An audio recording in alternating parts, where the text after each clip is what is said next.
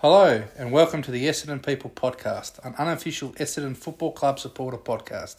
Hosted by Brendan and Mark, Essendon People is a podcast for those who live and breathe Aussie rules and the Mighty Bombers. From the casual fan to the hardcore supporter, if you have the red and black in your heart, then Essendon People is the podcast for you.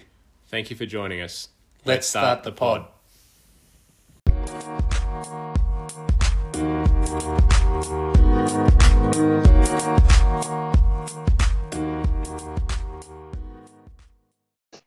Welcome to episode 31 of the Essendon People podcast, round 22 review for the game against the Gold Coast and the preview of the last game of the year for round 23 against Collingwood.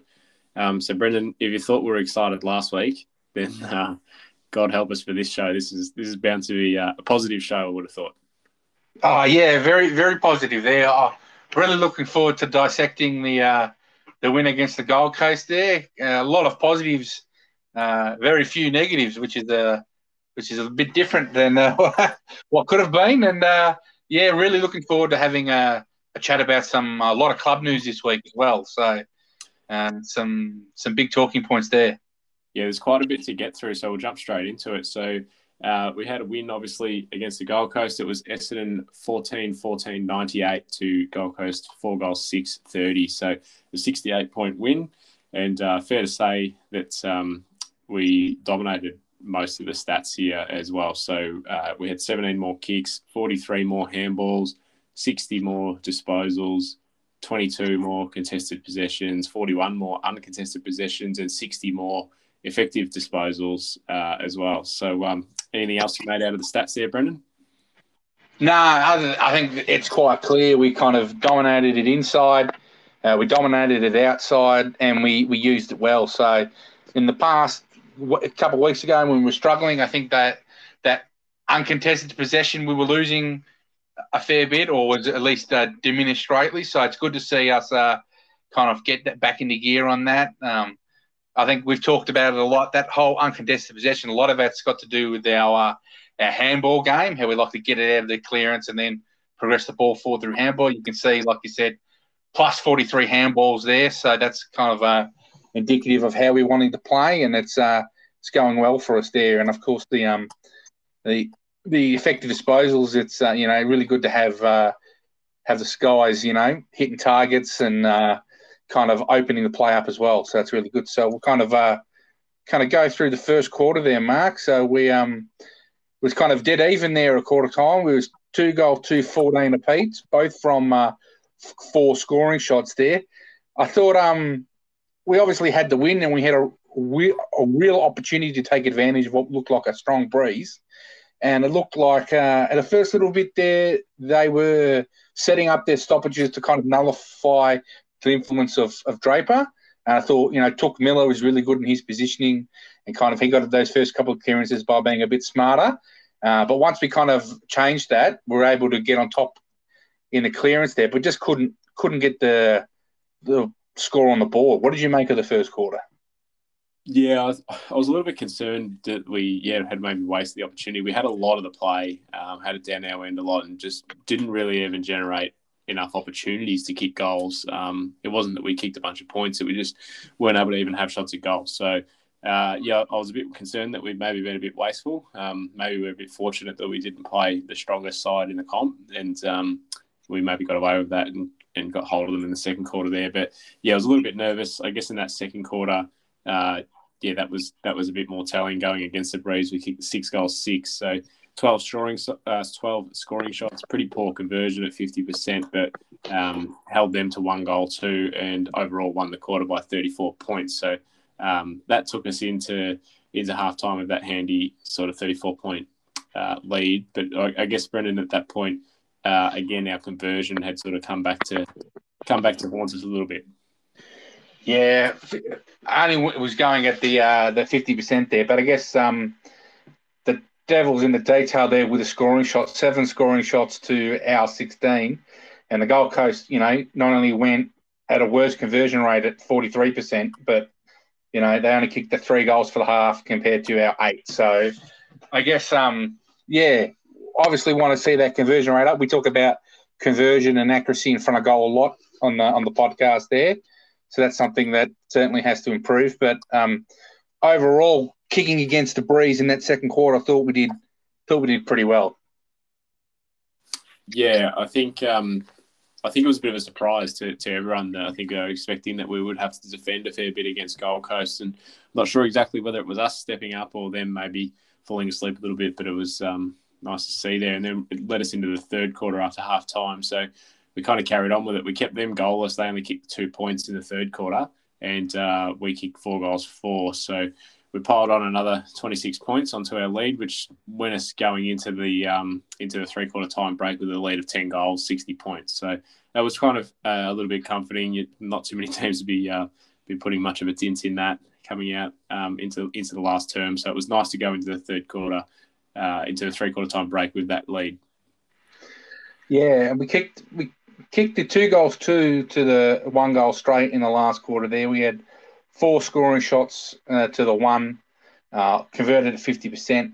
I said to you at three-quarter time there, Mark, that I was a bit nervous that, this is the type of game that we, if we were a good side, we'd put the foot on the throat and, kick away, maybe win by, 15, 16 goals, try to push that 100-point mark. But I said, classic us, we'll end up getting run over the top and only winning by 5 goals. Didn't quite eventuate that way, but to only kick the 2 goals too in that last quarter there, I thought it was a real wasted opportunity to kind of teach some good habits and get into the form of winning.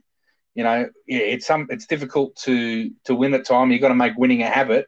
So to really, really push it as hard as we could have and kept going and going, I thought was a missed opportunity. But what did you think? Yeah, I agree, and I think we had a lot of the ball in that last quarter as well, and just weren't able to punish it on the scoreboard. I think there was a period there where, of like 10 minutes where we just really dominated down our end and just didn't hit the scoreboard really at all. So that was a little bit frustrating to watch us be so dominant but not be able to finish it off. We could have really gone on with it, but nonetheless, it's good to come out with an 11-goal win. That doesn't happen for us very often in recent history, so we'll definitely take that. So that probably leads us into the good, the bad, and the ugly. So to kick us off with the good, Brendan, Jake Stringer, straight off the top, he kicked the 5 goals, had 19 disposals at a tick under 80% efficiency. He had 11 score involvements, 5 inside 50s, and 4 clearances as well. So put it to you, is Jake Stringer currently the best player in the comp? Oh, big question. I think he's probably in the top handful. I certainly think he's probably the most impactful player in the competition at the moment. He's playing that kind of mid-forward game. You talked there about having 11 score involvements and 5 inside 50s. He's really, when he gets the ball going forward, which I think has kind of been something our midfielders lacked for a long time. We've had guys getting a lot of possession numbers, and sometimes they're getting that around the back. We're trying to use the wings a bit more. That's not Jakey's. Jakey's a straight down the guts top kind of guy, and he's getting the ball in there quick, deep, and fast. So I think maybe because he knows how frustrating it has been to be playing in our forward line over the past couple of years with the slow ball movement and the dump kicks in, that he just goes, that's it. I'm getting in there as quick as I can, try and give our forwards a chance. So, you said he's the best player in the comp. I said he's the most impactful. I certainly wouldn't be trading him for anyone at the moment. Put it that way. What did you think, Mark?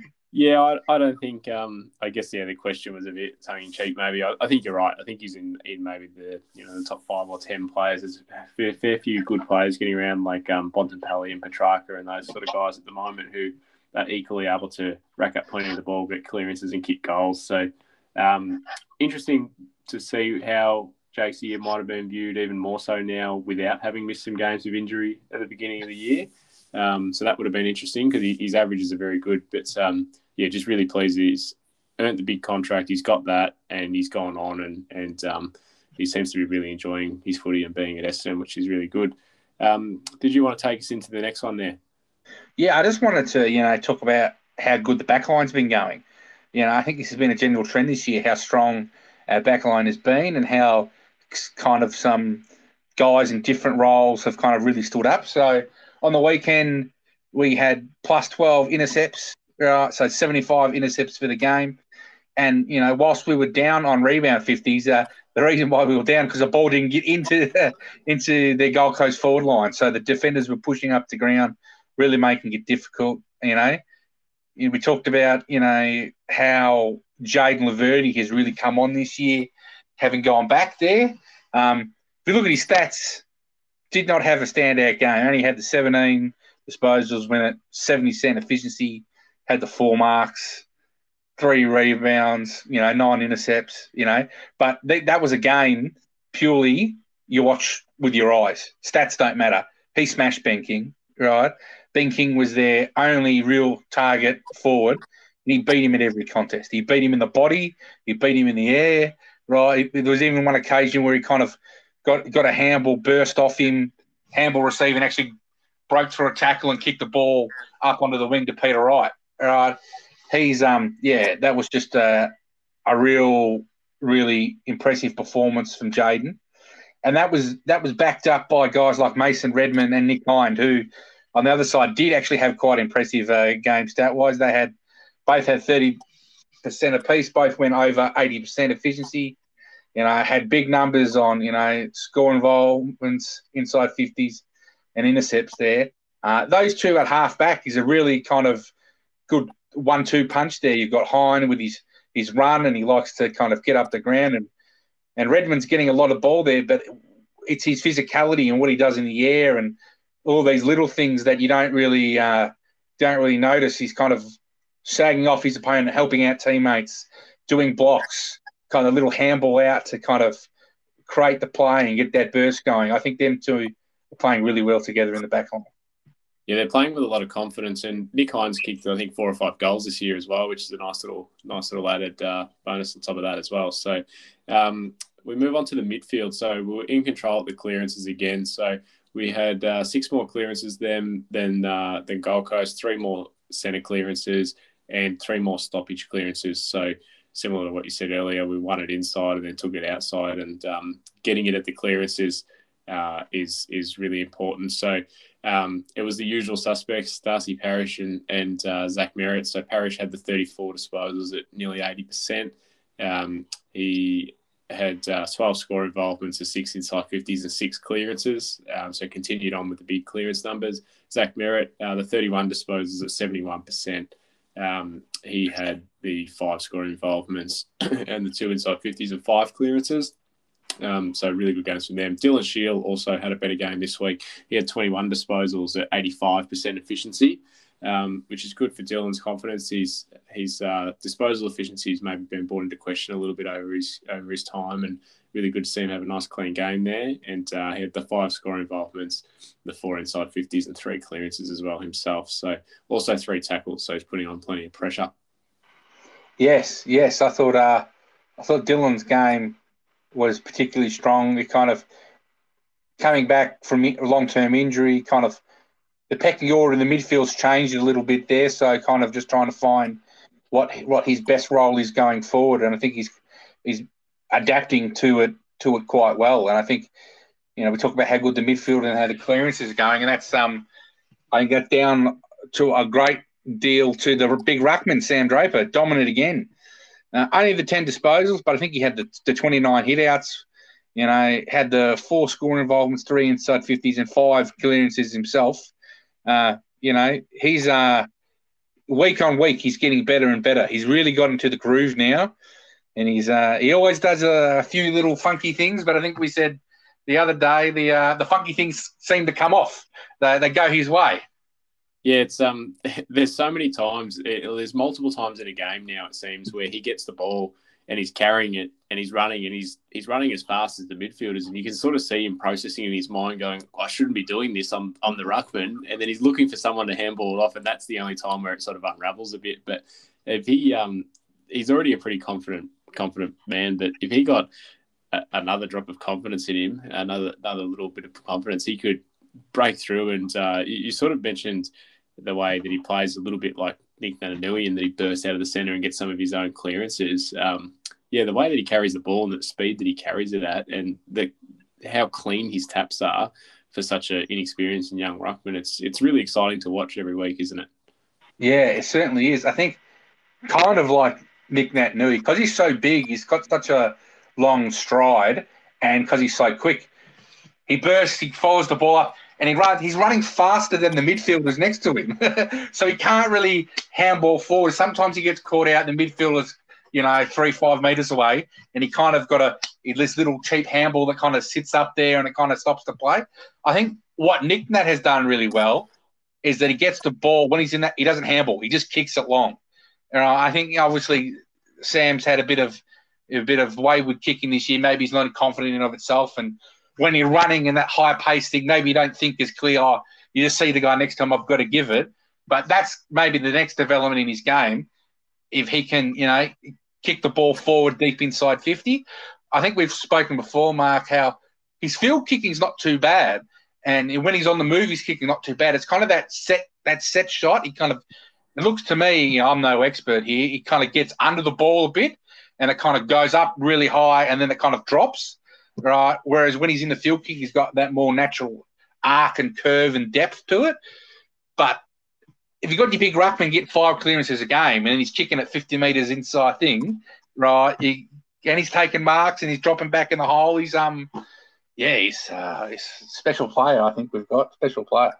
Definitely exciting to watch. A couple of other guys here who really excited to mention as well is a couple of mid-season draft specialists that we've got now. So Will Snelling obviously picked up 2 or 3 years ago in the mid-season draft and recently signed contract extension. He had 20 disposals at 90% efficiency. He had the 7 marks, 4 tackles, 8 score involvements, 4 inside 50s. He got himself a clearance as well. So Will Snelling just continues to have that real massive contribution and underrated game every week.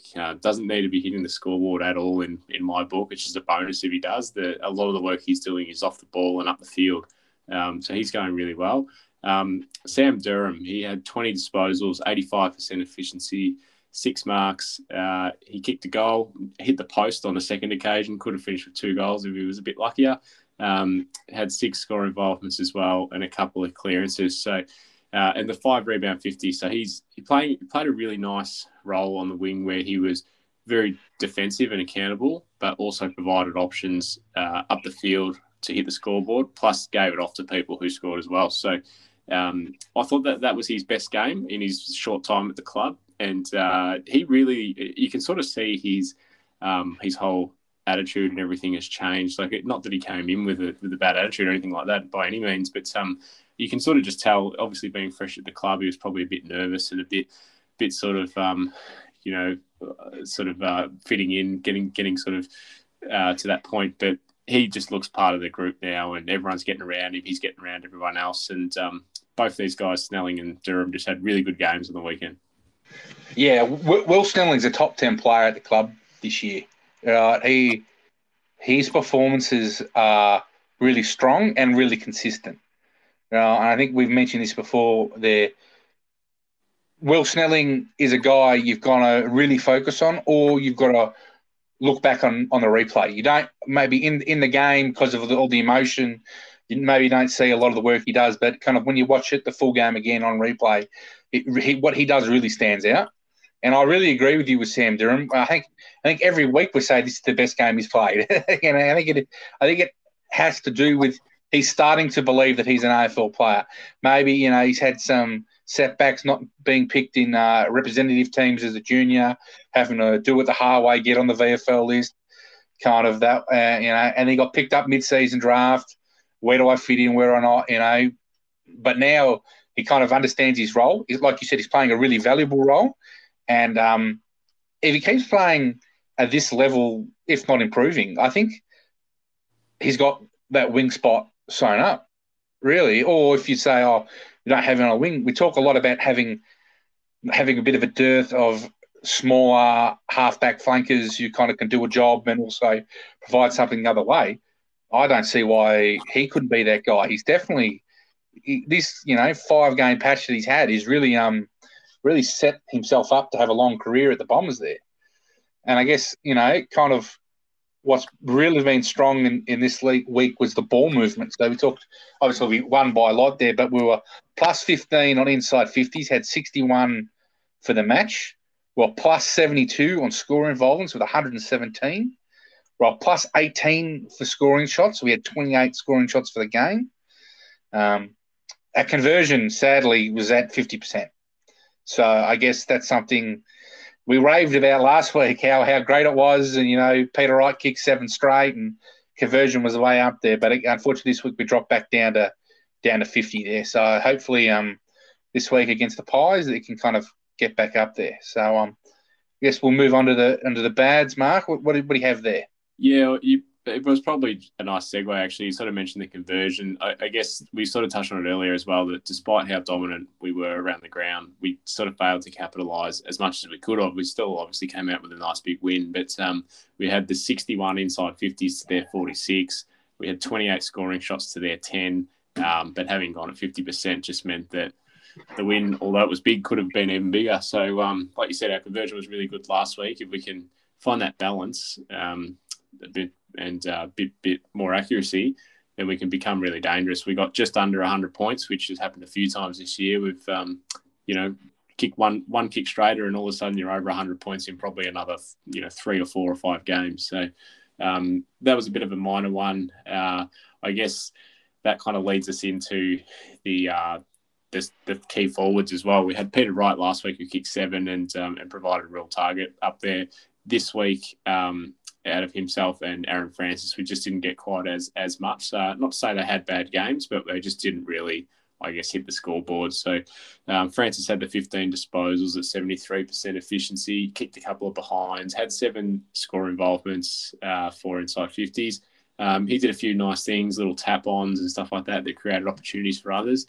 Peter Wright had the 8 disposals, took the 4 marks. He had 2 tackles and 4 score involvements. So not a bad game. Like on the stat sheet, it doesn't look fantastic, but he still presented an option and did, I guess, what we got him to the club for. Pretty hard to back up his game, obviously, last week. But thankfully we had Stringer sort of stand up and kick the bag. Just hopefully next week we get a bit more of an even spread with some of those taller forwards. Yeah. I guess the last one we want to talk on was the tackles there. We only had 35 tackles for the game. It was a pretty free-flowing game, and we had a lot of the ball, so can't tackle yourself there. But obviously, having tackles is a big number, and I guess had the 11 of the 35 were inside 50. So from that perspective, we were at least getting repeat stoppages inside our 50s or repeat breakdowns of play, which was not bad. I think on the tackles too, there's been a bit of a theme the last couple of weeks. You're not obviously going to nail every tackle, but early in the games we've seen some missed tackles, and if maybe some of those stick, all of a sudden the pressure starts to build even more so. Because I thought our pressure was quite good for most of the game, but we can just tidy up a few of those tackles. I think sometimes we're going so hard and so fast that they're slipping through. I don't think it's through a lack of effort. It's more just sometimes the technique just drops a little bit. But it's not too bad. And what about the ugly for this week, Brendan? Well, I think on the whole there was not really much you could classify on an ugly, which I think was pretty good there. So I guess we'll kind of move on to the Essendon People Podcast Player of the Year Award, the Heath Hocking Medal. Our votes for this week. I'll start there, Mark. I gave my 1 vote to Will Snelling, my 2 votes to Nick Hind, 3 votes to Darcy Parish, 4 votes to Jayden Laverde, and, of course, the big man, Jakey Stringer, got my 5. What about you, Mark? My 1 vote went to Sam Durham. My 2 votes went to Will Snelling, 3 votes to Mason Redmond, 4 votes to Jayden Laverde, and 5 votes to Jake Stringer as well. So with that, we will wrap up the first bit of the show and we'll go to a quick break. We'll come back with a fair bit of club news that we've got to get through.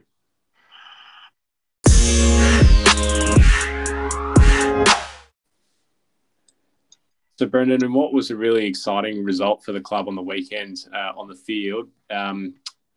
This week's actually been a somewhat emotional and sad week with the announcing of a couple of retirements. I'll maybe get you to start us off there. Yeah, so I guess the first one there it kind of broke today. There was is Kyle Hooker there. He's obviously played the 219 games across 13 season there. He was drafted in 2007 there, and it's funny how fast it goes by there.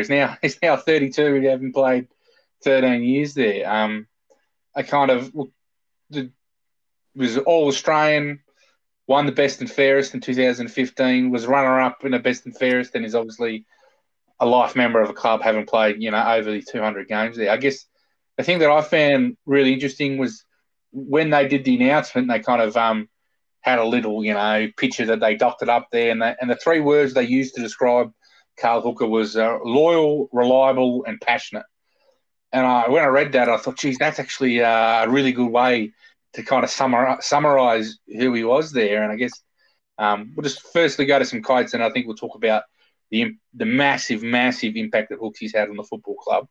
So this is from Hooker. I couldn't be more grateful for the opportunity the club has given me, and I will leave the game at the end of the season knowing I've left no stone unturned to give the club, my teammates, and the fans everything I had.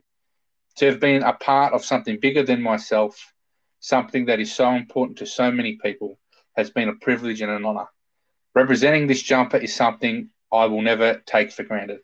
I love this football club, and I just want to thank all of my teammates, coaches, staff, volunteers, and all the members and supporters who've been with me throughout this journey. Yeah, like you said, got a bit emotional there. What are some of your favourite Hooksy stories and memories? I think we were talking about it obviously after the news broke, and I think for me, a couple of things. It wasn't from any specific game or moment, but I guess just the passion that he always had. Like if he kicked a goal, I think I said to you at the time, it wouldn't matter if it was the match winner, which he did on a number of occasions for us, thankfully, whether we were 10 goals up or 8 goals down. Like he always tried to pump up the boys and gave us a bit of a double fist, double cobra style stuff as well, and always yelling and screaming after he kicked a goal to pump everyone up. And I think something I've noticed more recently is I would always watch at the start of the game and be like, we're only halfway through the first quarter and Hooker is absolutely filthy. Like he's just covered in mud and dirt and grass, and sort of watched him a bit closely. Like, how come no one else is like that? It looked like he was just coming out the back of a mechanic's workshop. And it was just because he's always in and under and scrapping and fighting to win the ball. He for a big man, he did a lot of work at ground level as well. And he was just the guy who you couldn't ask for any more than for what he gave. He just really invested and always doing the best for his teammates. First one to go in and fly the flag. Just comes across as a guy who just loves his teammates, loves his club, and loves his footy. Yeah, without doubt. I guess a couple of things for me. For a guy that's so humble, and you hear when he speaks, and there was a really good vision of him today when he gave the speech, and last year in his 200th and stuff like that. He's such a humble, dedicated guy, really values his family and his teammates. I can't believe this man ran with a top-knot haircut. The Dale defender, he went forward and he had that hair in the bun, right? And I was looking at some of the highlights today, and it's like normal. And then all of a sudden it was interspersed with him with the haircut. I thought to myself, that is ridiculous that he chose to do that. But it's, you know what it was? It is. As soon as I thought, classic Hooksy, right? I guarantee you that was just for a laugh or for a bet or just to get the boys up. Look at me, I've got a silly haircut, right? And that's what he was all about. Like you said, he's all passion. He's all about his teammates. I guess there's probably the fact that the two stories that I would like to remember is that we tried to trade him twice, and he said no, right? And I guess the first story is that the second time we tried to trade him to West Coast there, I think it was Bomber and Dodoro went over to the house he was sharing with T-Bell in Port Melbourne, and he knew they were coming, so he barricaded the door, like put a bookshelf or something in front of the door so they couldn't get in the house. Because he said that he knew that if they came in, they would talk him into going back to Perth to be with his family, but he said he didn't want to leave the football club. He loved it that much. And I think as the story goes, is after they couldn't get in, he pretended not to be home. So they went away, and then he was too scared to move the bookshelf away. So when T-Bell came, he had to jump the back fence to get over. And this is a 200-centimetre man with bad ankles. So that would have been a sight to see. And I guess on a less funny note, but probably the most important note, his decision to re-sign during the suspension year.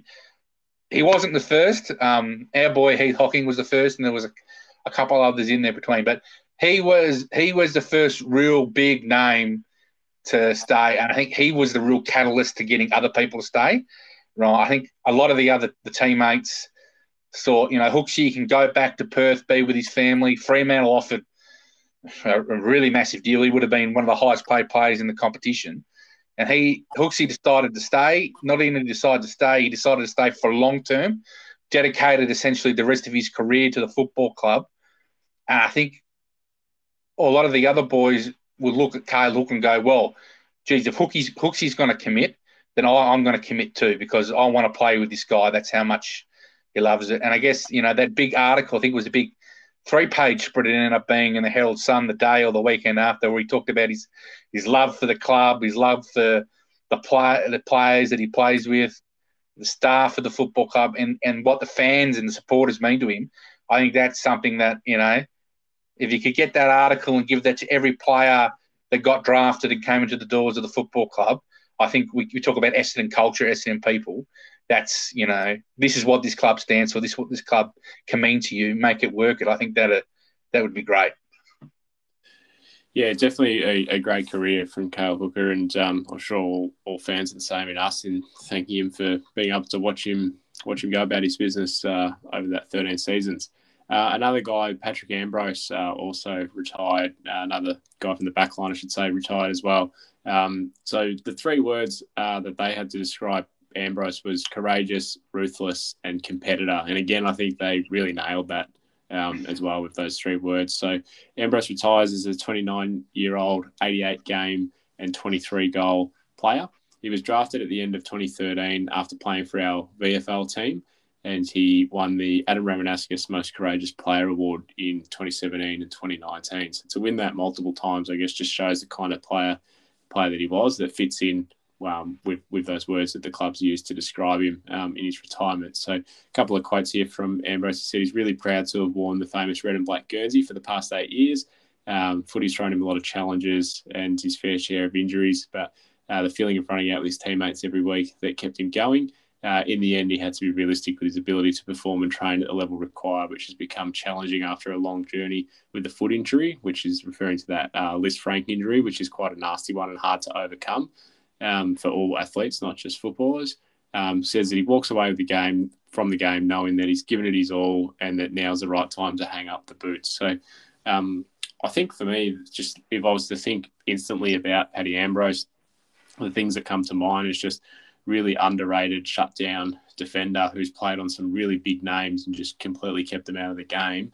And also a guy who just every year turned up to pre-season in the best shape and gave himself the best opportunity and gave his investment in himself to the team for both parties to achieve success. So he always gave it his absolute all, and can't say that we could have got anything more out of Paddy Ambrose. No, I agree with everything you've said there, Mark. I think something else I would like to think he's a very selfless player. He played for the team. He wasn't interested in disposals. He wasn't interested in stats. He wasn't interested in the adulation that comes with being a footballer. He was interested in playing for his teammates. And you could see that in the way he played. He played on a man and he wanted to beat the man. I think at the he was the number one-on-one player in the competition for a period there, right? And he didn't care what he was given. He played on taller guys. He played on smaller blokes. His fitness and mobility allowed him, he went into the middle and played on Fife and beat Fife, and that was the year Fife won his second Brownlow, right? And you go in there and you play on the best player in the competition and you beat him, right? And he obviously started forward, and he was a real competitor, a real hit-up player, threw his body at the ball there, and then they identified maybe he could be better used down back. And didn't put his hand up. No, I want to play up forward. I want the adulation. No, I just want to play with what's best for the team.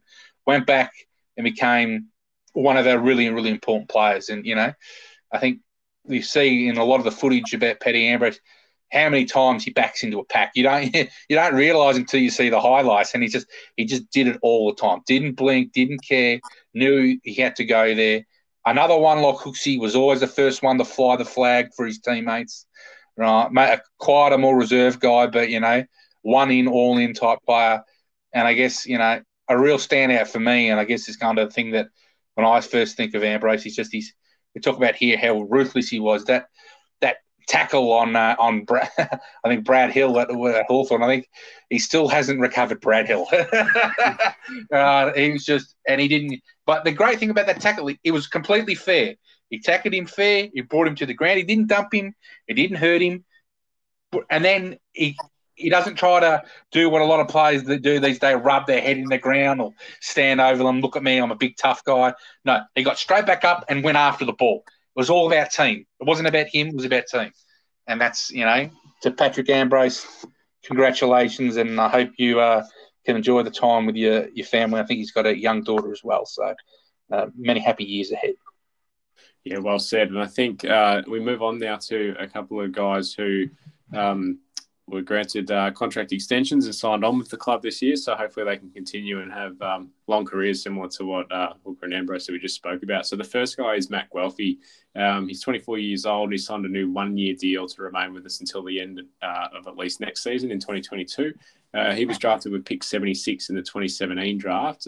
He came from WA originally. Since then, he's played 61 games in the red and the black for us. So he's been a real workhorse, Guelphy, and he's put in a lot of effort to get himself games and then to remain in the team and not go out of it. So a couple of quotes from him. He said he's really excited to sign a new deal with the club. It's been a really exciting season to be part of, and he's loved seeing how much the team's been able to grow and playing in a group in such a short period of time under Ben Rutten. And he's really pleased to be able to remain at the club and continue his development as a player, and he's desperate to be part of the future success of the club. And I think that's a really strong statement that he's so keen. I think a few people maybe were a bit worried that this is the type of player who might want to go home and look for some opportunities to get more game time at other clubs back closer to his family. But he's fully invested in the club. And at the moment, it's only a 1-year deal, but I guess let's hope that maybe grows to something a bit more after next year. Yeah, no, certainly. I think, as you said, he could go back home or to another club for maybe more opportunity. But I think he's one of those blokes that every club is really, really important because he's a classic utility. He can play forward, he can play in the midfield as a wingman. He can play in the actual guts as well, win his own ball. He's a good runner, right? Is he? There's always things he can work on, and he's not going to be, best and fairest Brownlow medalist, that type of player. But he's someone that we really need. He can plug a few holes and do things for the team. So I guess that kind of talks about, we've got some quotes here from Adrian Dora, and he kind of talks about Guelph there that, he came in at the end of 17 as a mature draftee, and he's been able to make an immediate impact at the club. We really rate Matt's effort and intensity around the contest, and we know he's a player who's really driven to get the best out of himself. And I guess, that's what we really want to see. Guys who are self-driven and want to do the best for themselves, but also for the club. And if we have a side of, 22 Matt Guelphys that, maybe aren't the best player there, but really want to succeed and do their best, I think we're on a pretty good path. Yeah, the next guy here is one that maybe people don't know as much about. We picked him up in the supplementary period earlier this year, and that's Kane Baldwin. So he's 19 years old. He signed a 1-year rookie extension. And he was selected, like I said, in the supplementary period earlier in the year, coming off the back of 2 separate ACL injuries prior to that. So he's missed a lot of footy in the last couple of years. And excitingly for him and for the fans and for the club and the other players as well, he played his first minutes with the club over the weekend in that scratch match with the VFL side. So he played a couple of quarters and managed to get himself a couple of goals and be involved in some other chains of scoring as well. So that's a really exciting step of progress for him in the same week that he signed a contract extension. So couple of quotes from Baldwin here was that he's absolutely stoked to be there for next season. It's been a long journey to get to the position that he's in, but the faith the club's shown is really driving him to prove that he belongs at that level. And that working with the forwards coach, Dan Jordan, has been a huge boost for his development, and he's loved learning from Truck, Ben Rutten, and the rest of the coaching group. So he said he can't wait to get back on the field really soon and do what he loves, and that's playing football. So I think a couple of things that stood out for me as well. I can't remember now exactly who it was that I'm quoting here that said that from the club, but they said it was one of the coaching staff from memory that said that he's just a really diligent, hard-working guy that's just striving to get everything out of himself. They said that he's constantly watching, extra minutes of vision about how the team works so that he can understand the game plan and the style of footy that the club's looking to play. And there was an interesting quote too that on the Monday night when the VFL side normally plays, that he's often seen down there in kind of the nets area working just on his own, on his handballing and things like that, just trying to better his skills and his fitness and things like that as well. So he seems like a really hard-working, driven guy, and that's the sort of guy you'd love to have around a footy club. So really exciting news for Kane Baldwin to sign on. Yeah, those quotes came from Lee Tudor there, who's our, VFL coach, kind of head of development kind of guy there. I think with Lee, he's very old school, Lee Tudor. So to get a big praise from him, I think actually is worth a lot. Sometimes, can get lots of people get lots of praise, but I think getting a positive review from him is actually quite important there. And, as he said, you get a guy that can kind of put in the hard work. He's in rehab. He can't play. What can I do to improve myself? Because at the body, my body can't do it. Doing the extra touch sessions, getting better, watching vision, learning. So when he comes into the club, he's the best. He comes into the side and can play. He put himself in the best position to succeed. So I think that's really important there. And I guess we'll kind of talk about some quotes from Adrian Dodoro there. We're really happy to have Kane sign on for next season. We believe Kane is a quality young talent who's had some bad luck over the last several years. He's an exciting prospect who possesses terrific leadership abilities for a young man, and he fits really well into our program. We're keen to see what Kane can do now he's back at full fitness, and we're hoping a clean run at football will unlock his full potential. And from everything you've read and seen and heard, his potential is quite high. So if we can get full potential out of there, I think it's going to end up proving to be quite an astute selection from the pre-season supplementary period. And we could be talking in 13, 15 years about, Kane Baldwin, what a superstar life member of the club, done it all, So who knows? Another bit of news here that's a positive on an individual note here is for Jordan Ridley. So he got selected in the AFL Players Association 22 under 22 years old squad. So he's on track to be put into that list of 22.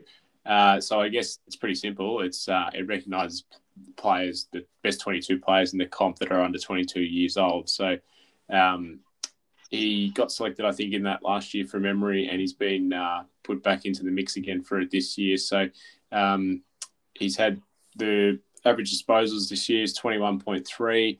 He's had 6.3 average rebound 50s per game, 6.5 intercepts per game, and gains so far as well in 2021. So similar to like we spoke about earlier with Jackie Stringer, it would have been interesting to see what this guy's stats were if he didn't have those couple of games that he missed through the concussion and then kind of had a bit of a slow comeback from that, because he was going really well at the start of the year. That sort of put a little bit of a speed bump in front of him, and since then, getting back on top of that, he's been just elite again as a 21-year-old. It's really impressive from Jordan Ridley.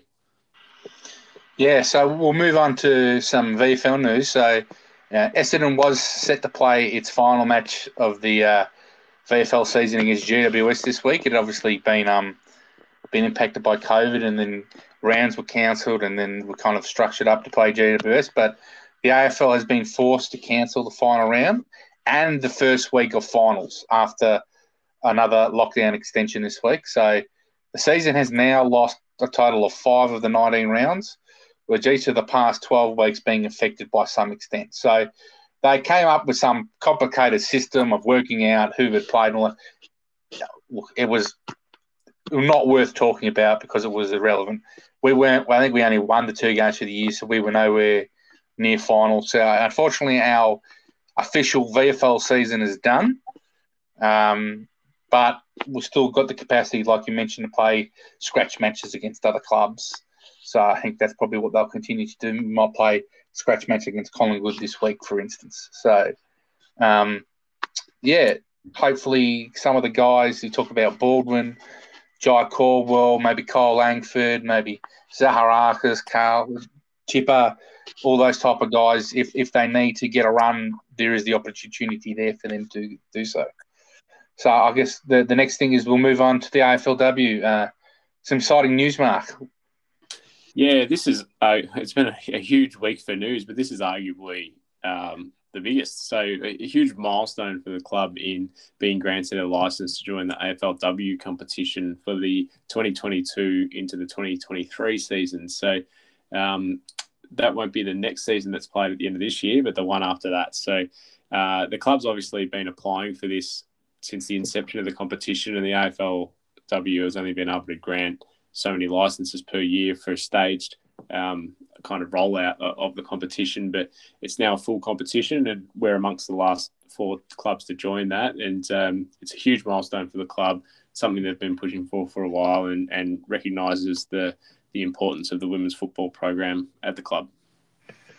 Yeah, so we'll just get some quotes here from our president, Paul Brasher.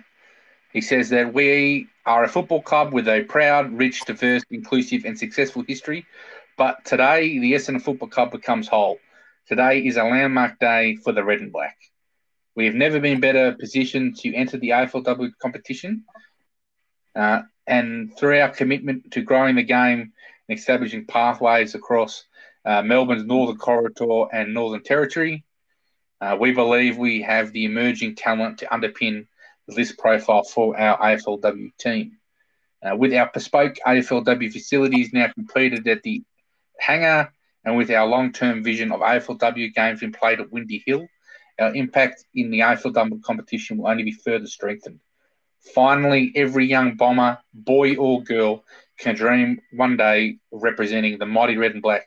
And for us, this is exactly why our football club is now truly whole. So, some really, really powerful words there by Paul Brasher. I guess the interesting thing there is that, it's been well publicised, the redevelopment that's taken place at the hangar, how they've, put in women's change rooms for both home and away to play games there. They've also built in dormitories to have for our NGA players with our connection to, the Northern Territory there. So they've obviously invested heavily to have the training facilities at the hangar as a place to train. But excitingly, it seems like they're looking to want to play games at Windy Hill. And that obviously goes into this whole Windy Hill precinct project that's been the club's doing with the Moonee Valley Council, of how we best utilise the assets that are there at Windy Hill. And given our long-term lease on the club there, it should be interesting to see what happens there. Maybe, do they redo the grandstands? Do they kind of do what Carlton did? Do they put lights in? Do they kind of make it more a community asset? The people of, that Calder, Essendon, Nidri, Keilor, Moonee Ponds can all access, and then potentially broadcast games from, and really development, a real community hub that the AFLW, the VFLW, our VFL side, and, even we talk about our AFL side, how they've been training one day a week at Windy Hill, the kind of getting connection with the culture and the history of the club. So, yeah, that little piece there I think is exciting news, and, yeah, it'd be interesting to see how we go. Yeah, very much so. It's a huge milestone for the club, and something to be very proud of and excited about moving forward as well. So some really good news there this week for the club. With that, we'll take a break, and then we'll move into the last section, which is our preview of the last home and away game of the year.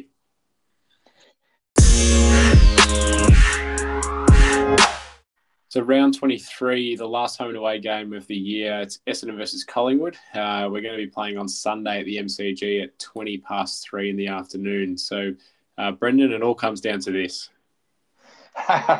Yes, against the one of the arch enemies there. Hopefully, it can be Anzac Day revisited from earlier on in the year. It was had a number of guys had really big breakout games there, so had a good win. So maybe that can be the same. Yeah, hope so. It's playing against the arch rival. They're obviously a bit lower down the ladder this year, but there's always a bit of anxiety. It doesn't sort of matter where these teams are on the ladder when they play each other, similar to when we play a Carlton or something like that as well. So there's a little bit of anxiety around that aspect of it, but they're also ripe for the picking. So if we go into our injury list, we're heading in the right direction at the right time of the year with our injury list. So there's not as many to read out here, so we'll go through them all. But Michael Hurley with his hip obviously is done for the year. Harrison Jones with his foot. There was a very brief amount of footage of Harrison Jones running some laps at the hangar, so that was a good sign that he's no longer in the moon boot and he's running. Kyle Langford with his hamstring, he's probably touch and go at the moment. I wouldn't have thought that there would be any chance of him returning this week. I think he's having done a couple of hammies now this year. I would have thought he's at least four weeks total. So I don't think we're going to see Langford. Irving Mosquito with his knee rehab and his personal leave, he won't be returning this year. And Anthony McDonald-Tipperwoody took some personal leave. They put him in that 10-day block to work on his fitness, which he's into now. So interesting to see whether he will be available for selection this week or not. And Zach Reid with his stress fractures in his back will not feature again this year. A couple other guys who we spoke about, Kane Baldwin just before, so he came off the injury list on the basis that he played some footy over the weekend.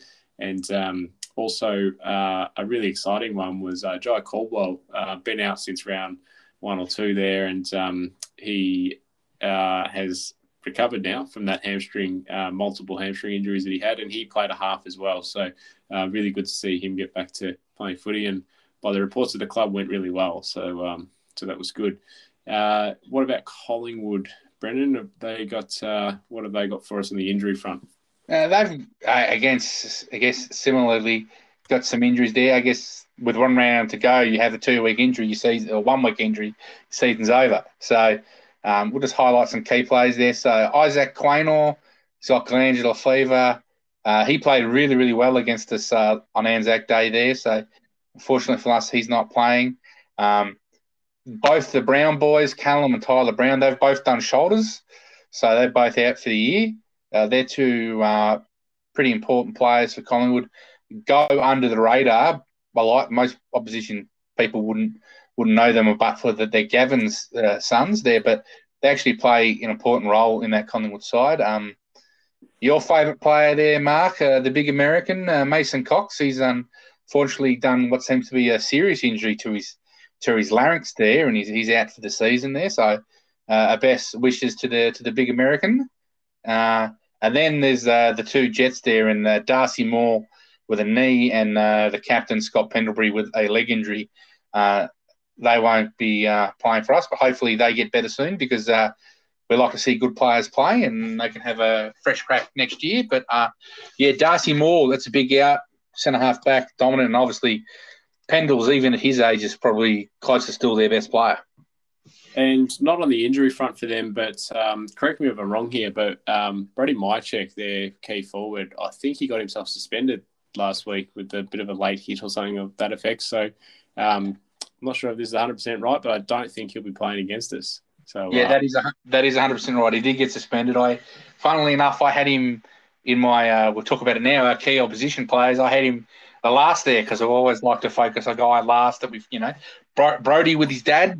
Obviously, a bit of an Essendon connection there. His dad played for the Bombers back in the day, very lucky he's not playing, because he's actually he's a very good forward, and he has a habit of being a thorn in our side as well. So. Yeah, that's a big win for us. So I guess we'll kind of start there with the big ruckman, Brodie Grundy. Obviously, is a multiple Australian It's actually started a year a bit slowly, but it's kind of come into some good form of recent times. He's obviously not back to his All-Australian best there, but he's certainly a good enough player to cause us trouble there. Obviously, big Sammy Draper's the matchup. Even though Draper's going in pretty better form, I think Brody, with his experience, is the better player, and I just would want Drapes to kind of break even with Grundy and kind of nullify the impact he can have. And then the next one, I think, is potentially a really good one-on-one battle, and that's Jordan De Goey to Jake Stringer. I could see them both competing at the centre bounce and then both looking to push forward. So I don't think there'd be too much defensive running from either player. But in terms of trying to win the ball, get it out of the clearance and go for a kick a goal, I think that's you can't pay for admission anyway now. But that is certainly one you would if you could. Who else have we got here, Mark? Yeah, next on the list we had Steele Sidebottom, who, like you said before, a bit of a thought in our side as well. He's done a number on us a few times, so very good mid. And we thought maybe Dylan Shield was a good matchup. He's definitely got the tank to go with him. He's got the drive, so that may be a suitable matchup there. He grew up in Essendon supporter too, Steele. So I think that he's always carried that with him, and he's always liked to stick it to us because he's done it. He hasn't done it on one or two occasions. I think pretty much every game he's played over his career, he's played bloody well. The next guy here was Jack Crisp. So I think this was a guy that we spoke about in a bit of length during our Anzac Day review as well, that we said that he was a bit of a player who might fly under the radar and get off the chain a bit, and he did. So I think we need to pay him a bit of respect. He's a good player, and Darcy Parish might be a good matchup for Jack Crisp there. So do you want to round us out there with the last few? Yeah, so the next is Braden Maynard, plays mid back. I went with Mason Redmond. Obviously, Redmond doesn't play too much forward, but I just think I think we mentioned this previously, with Maynard's aggressiveness and physicality, we really need someone who can match it with him there. And, so I think Redmond might be the go. If not, I think probably in terms of style-wise, someone like an Alec Waterman, who's strong in the body, can stand up under physical pressure, is probably a good matchup. Jamie Elliott, another guy that's cut us to pieces in the past. He's come back to some good football. I guess the really only matchup there is probably a Nick Hine there in terms of pace, strength, ability to mark overhead. I think if we wanted to do something creative, we talked about Sam Durham potentially playing halfback, maybe that role. Maybe that's something, if we wanted to still get the creativity out of Hine, we could do. And then finally, Josh Dacos there. He's having mentioned before about the Brown boys and opposition supporters not knowing much about them. Same goes with Josh there. He's obviously the son of Peter. And, he's actually quite an important player to the Pies, plays on a wing in the midfield, push forward. So I think Zach Merritt, whilst they might not directly go up against each other, I just think smaller guys, good pace, diligent, kind of work defensively as well. I think that's kind of a stylistic matchup that we might see. So, first of the three questions, Mark. We like to have our three questions on the game looking ahead. Can we replicate the dominance that was Anzac Day? Short answer is I don't see why not. That was at a period of time where we were running ourselves into a bit of form, and I think that was a real turning point at the start of the year for us as well. So it's going to be a bit different. Anzac Day was a crowd of, I think, 80-odd thousand. There was a huge atmosphere. It was a really good day looking back. It's one of the highlights probably of a year where we haven't been able to enjoy a lot of highlights. So I don't see why we can't replicate that same sort of form. I think we're going to need a strong start. We didn't do that against Gold Coast. We sort of fired up in the second quarter there, but I think it's going to require a strong start, not let them get on the scoreboard early, motivate ourselves, and I guess, probably look to the retirement of Hooksy this week and how he, I guess, motivates the team by pumping a run up after a goal and do that kind of thing and get everyone going early and really get on top and try and crush them early. Yeah, I definitely think that getting in early is something we're going to have to do. Collingwood's actually been playing some not bad football in recent weeks there. I think they had a bit of a lull once they couple of good games under Rob Harvey, then a bit of a lull, but I think they're kind of finding their way. They're still, near the bottom of the ladder there. But as you said, one of those matchups there where it doesn't matter where sides are on the ladder, they tend to lift there. Their final game for the season, I guess they'll be talking a lot about wanting us not to make finals to see if we can try and ruin their season. So I guess they'll kind of be up for it there. But, their best forward in Mychek's not going to be there. Their best defender in Darcy Moore's not going to be there. Their best midfielder in Pendlebury's not going to be there. So we've got some advantages have gone our way. As you mentioned, we've got in the past 2 weeks, we've had like 4 blokes come back off the injury list. So, hopefully that's something we can do. And hopefully the excitement we're seeing out of young players is something we can do. Maybe talk about Durham, maybe Perkins or Cox, some of these guys with a little bit of less experience at AFL level can stand up and have a big game. So the next question I have for you, Mark, is this game's actually scheduled at the MCG there on the Sunday at 3:20. Does the fact that it's at the MCG actually pose a difficulty for us? We haven't played the MCG a lot this year, and I actually can't remember the last game we played at the MCG. And a big venue, no crowds. I know the Pies have played there a couple times there with no crowds. Is that a big advantage for them?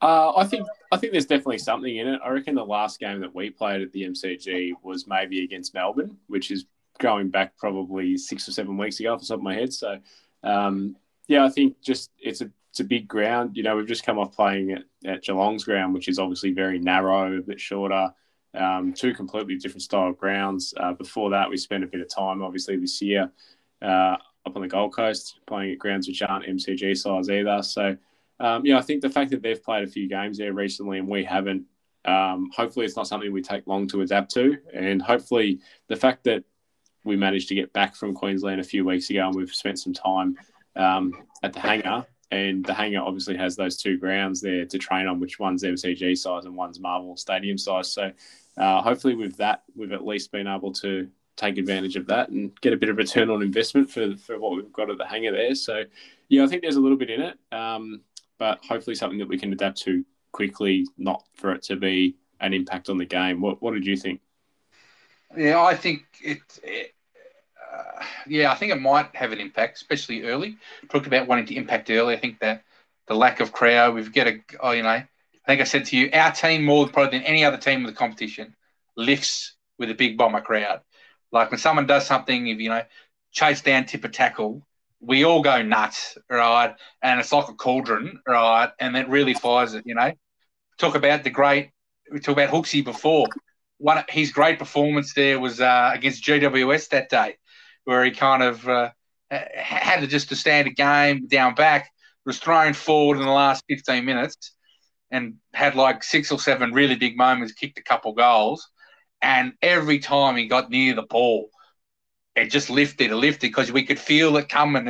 And the crowd as the crowd got more into it, the players got more into it. And then I think we feed on the crowd a lot with our players. And that's maybe something that might hurt us if we haven't experienced it as much, especially when we've been playing in a state, there's been crowds at some venues. So, we've talked about Hawthorn in Tasmania, Gold Coast, over in Perth for Dreamtime.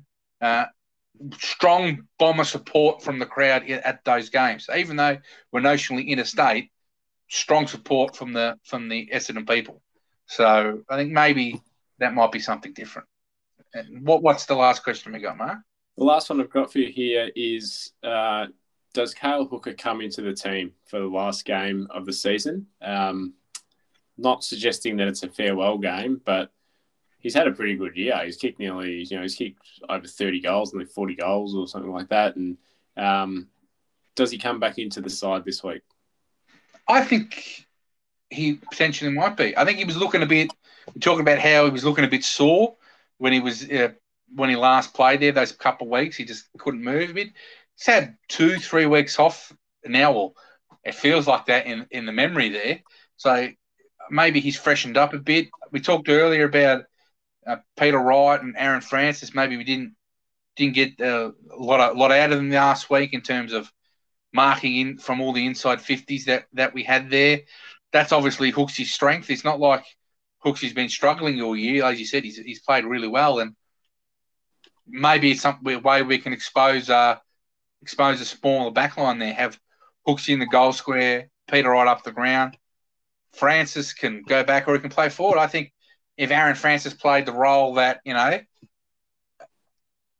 Jones was playing earlier in the year, as that third tall, got up the ground, kind of kicked it inside 50. Mentioned before that he did a couple of nice things, little taps and kicks inside 50 and opened the play up. And that's when he was kind of more that half forward. He wasn't so much the guy stationed out of the goal square. And then what happens is you play him as the third tall forward, that's when his marking really comes into play because he's got an obvious mismatch. And then he gets a kick, he kicks it inside 50 to Hook on one-on-one, his confidence grows. And, Frank is one of those guys, you get him hot early, he's a slow build. I think he's going to be the fourth quarter specialist. He builds slowly over the game, and by the time the fourth quarter comes, he's red hot. So that's a maybe. What did you think? Yeah, I think a good analytical breakdown there of kind of the strengths that he possesses and why he might be able to be considered to come back into the side this week, and I don't see why not. From a more fairy tale perspective, how good would it be if Ben Rutten goes up to him and says, "You're back in the side. We need you this week. You're back in the side." Almost like a coach going to a debutant with their first game. He comes back in full of confidence, tears the game apart, kicks a few goals. We win the game. We go on to obviously make the 8 and we play finals. And because everywhere in Australia is so COVID ravaged, we have to fly to Perth, and he gets to play his last games, or hopefully games, but at least the last game there in a final at show, have a bit of a big game in front of a crowd with his friends and family in Perth. That's the fairy tale aspect for me, but hopefully we can get something even close to that. We're obviously looking ahead here that we make finals and whatever, but if we did make finals, I think he has to play Big Hooksy. I think you can't. It's not a situation where, someone like, for instance, T-Bell last year, his body was letting him down, right? He couldn't really play. He was 1 game in, 2 games out, right? He had bone on bone in the ankle, and, the side was struggling and whatever. Hooksy's done enough this year to get his spot. It's not like he's out of form. He just was sore, needing a rest, and which is, considering his age and how much games he's played and the way he's played them, it's not surprising.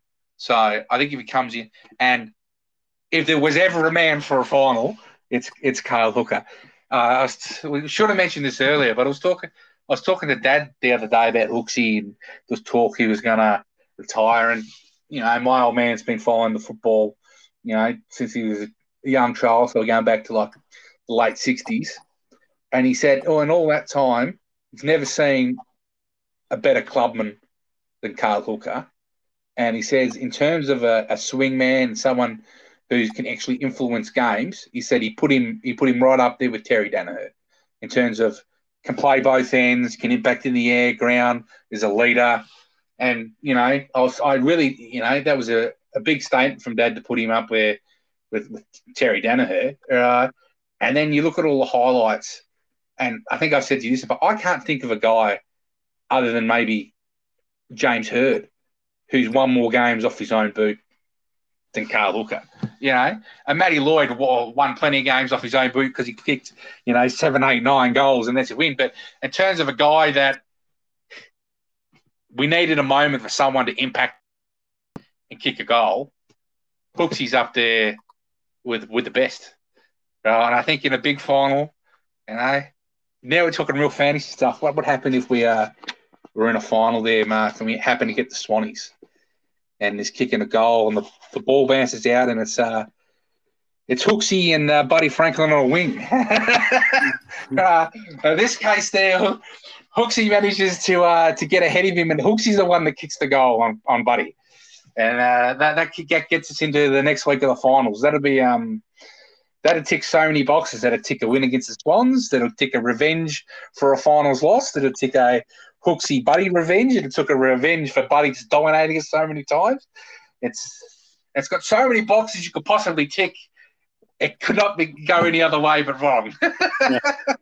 I do like it. I think, like you said, there's obviously a bit of excitement, and without getting ahead of ourselves, we've got a job to do and win against Collingwood on the weekend. It's we've got a destiny in our own hands now, so it's you find yourself in the 8, all you got to do is win. It doesn't really matter with our percentage being so healthy about how much that is. So the task is fairly straightforward in that respect, but still challenging nonetheless. So in terms of possible changes, we've obviously just spoken at length about Cale Hooker potentially coming in.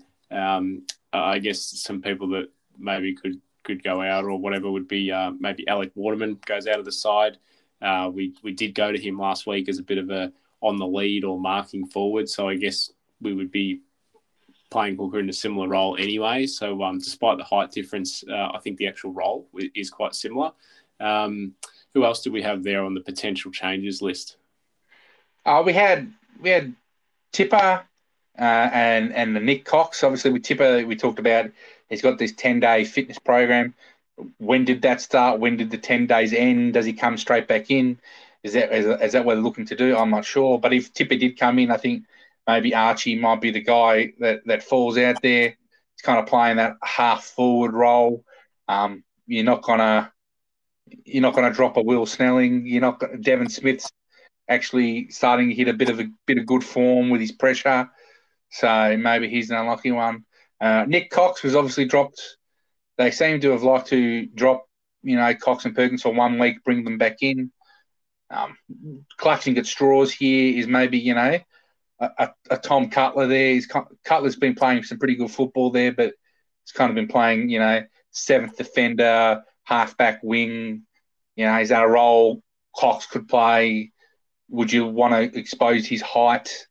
That's something. I guess the only really other one is kind of in a similar vein to Big Hooksy there, and that's David Zaharakis. Would he get a game in the side? Against Collingwood, potential last game of his career. Is that some synergy that we could utilise there? Obviously, hasn't been announced. So I'm speaking a lot early there with Zaka there in terms of end of his career, but I believe he's uncontracted there, and not sure. He's had some battles with his body this year, whether or not at his age. I think he's 31, so it might be the end for Zaka. What did you think about Zaka's inclusion? Yeah, it's a tough question, to be honest, because the team has played so well the past couple of weeks. I could easily understand us going in unchanged, which I think is probably actually the likely outcome, as much as we've talked about the romance in having Hooker come back in the side and all of that. I think there's a good chance that the side will remain unchanged, and we haven't been known to be great with giving games to people who are at the end of their careers either. So I'm not sure that will change either. So as much as I'd like it, I don't think Zaharakis has played enough footy this year to be putting his hand up, and not having the opportunity at VFL level now as well makes it really hard to break back into this side. You're almost waiting for an injury or waiting for someone to be so badly out of form that you can get back into the side. But the second half of the year, this team's actually played fairly well and won a few games and been pretty good. And now with the injury kind of list going the right way for once, it's even harder to get back into the side. You've got more competition. So yeah, unfortunately, I'd love to see him back, but unfortunately, I don't think it'll be this week at least. So probably takes us into the last segment here, which is the result and the margin. So I'll kick us off just simply. I hope we win, and I think we can win, and I think we'll win by about 30 points, so 5 goals. What did you think? I hope you win. I think we can win, and I'm going to go with a 6-goal margin. I think, it could be a game that we get a bit of a good win there. Hopefully it is. Hopefully, we talked before about if we're a good side, we put the foot down on the throat and we win. Obviously, You know, this is a side where we really need to test ourselves in terms of how professional we are and how we're able to execute the game plan. Because coming into finals, it's going to be under pressure. And so I think really this is our real last opportunity is to really try and bed that down before the pressure of finals hits. Yeah, and I think this year, I guess, has already been probably deemed a successful year for most supporters. But it would be a little bit disappointing to lose to a side that's so low in the ladder when there's a lot up for grabs. So as good as this year's been, and that, you know, regardless of what happens, I guess we will reflect at some point in time to say that it's been a step forward and improvement, and we've exceeded expectation. It would be a pretty sour note to end with a loss. So we really hope that doesn't happen. And on the flip side, it'd be hugely exciting to get a win. And I think whether this game is, you know, if it's a win by 1 point or by 100 points, there's so much to be gained by just getting a win here, regardless of the margin. I think it would just be huge for the club, the supporters, the team, the players, the coaches, all the staff, and everything. So there's a fair bit riding on this result. I think it obviously goes without saying, but I think there's a lot of unspoken things as well that for other people on the peripheral that could definitely be gained from a win in this game. With that, we'll wrap up. And social media, Facebook and Instagram, you'll find us on there. Updates of when these episodes are being released and the like. So look out for us there. And we look forward to some engagement on that as well, people's thoughts and suggestions and comments. I think that's it from me. Brendan, did you have anything else to add? No, I guess that I hope everyone is doing well in where they are in the country. We've obviously a number of states have got border restrictions in place, and there's lockdowns in a couple of other states, and people are experiencing potentially their first lockdown. And other people, I think, like, you know, here in Melbourne, in our 6th lockdown. So just hoping that, you know, everyone's firstly safe, healthy, and then obviously thoughts go out to those, you know, with the restrictions in terms of it's impacting their ability to work and stuff like that. So hoping all is well. And other than that, let's hope for a big win. Go Bombers! Go the Dons.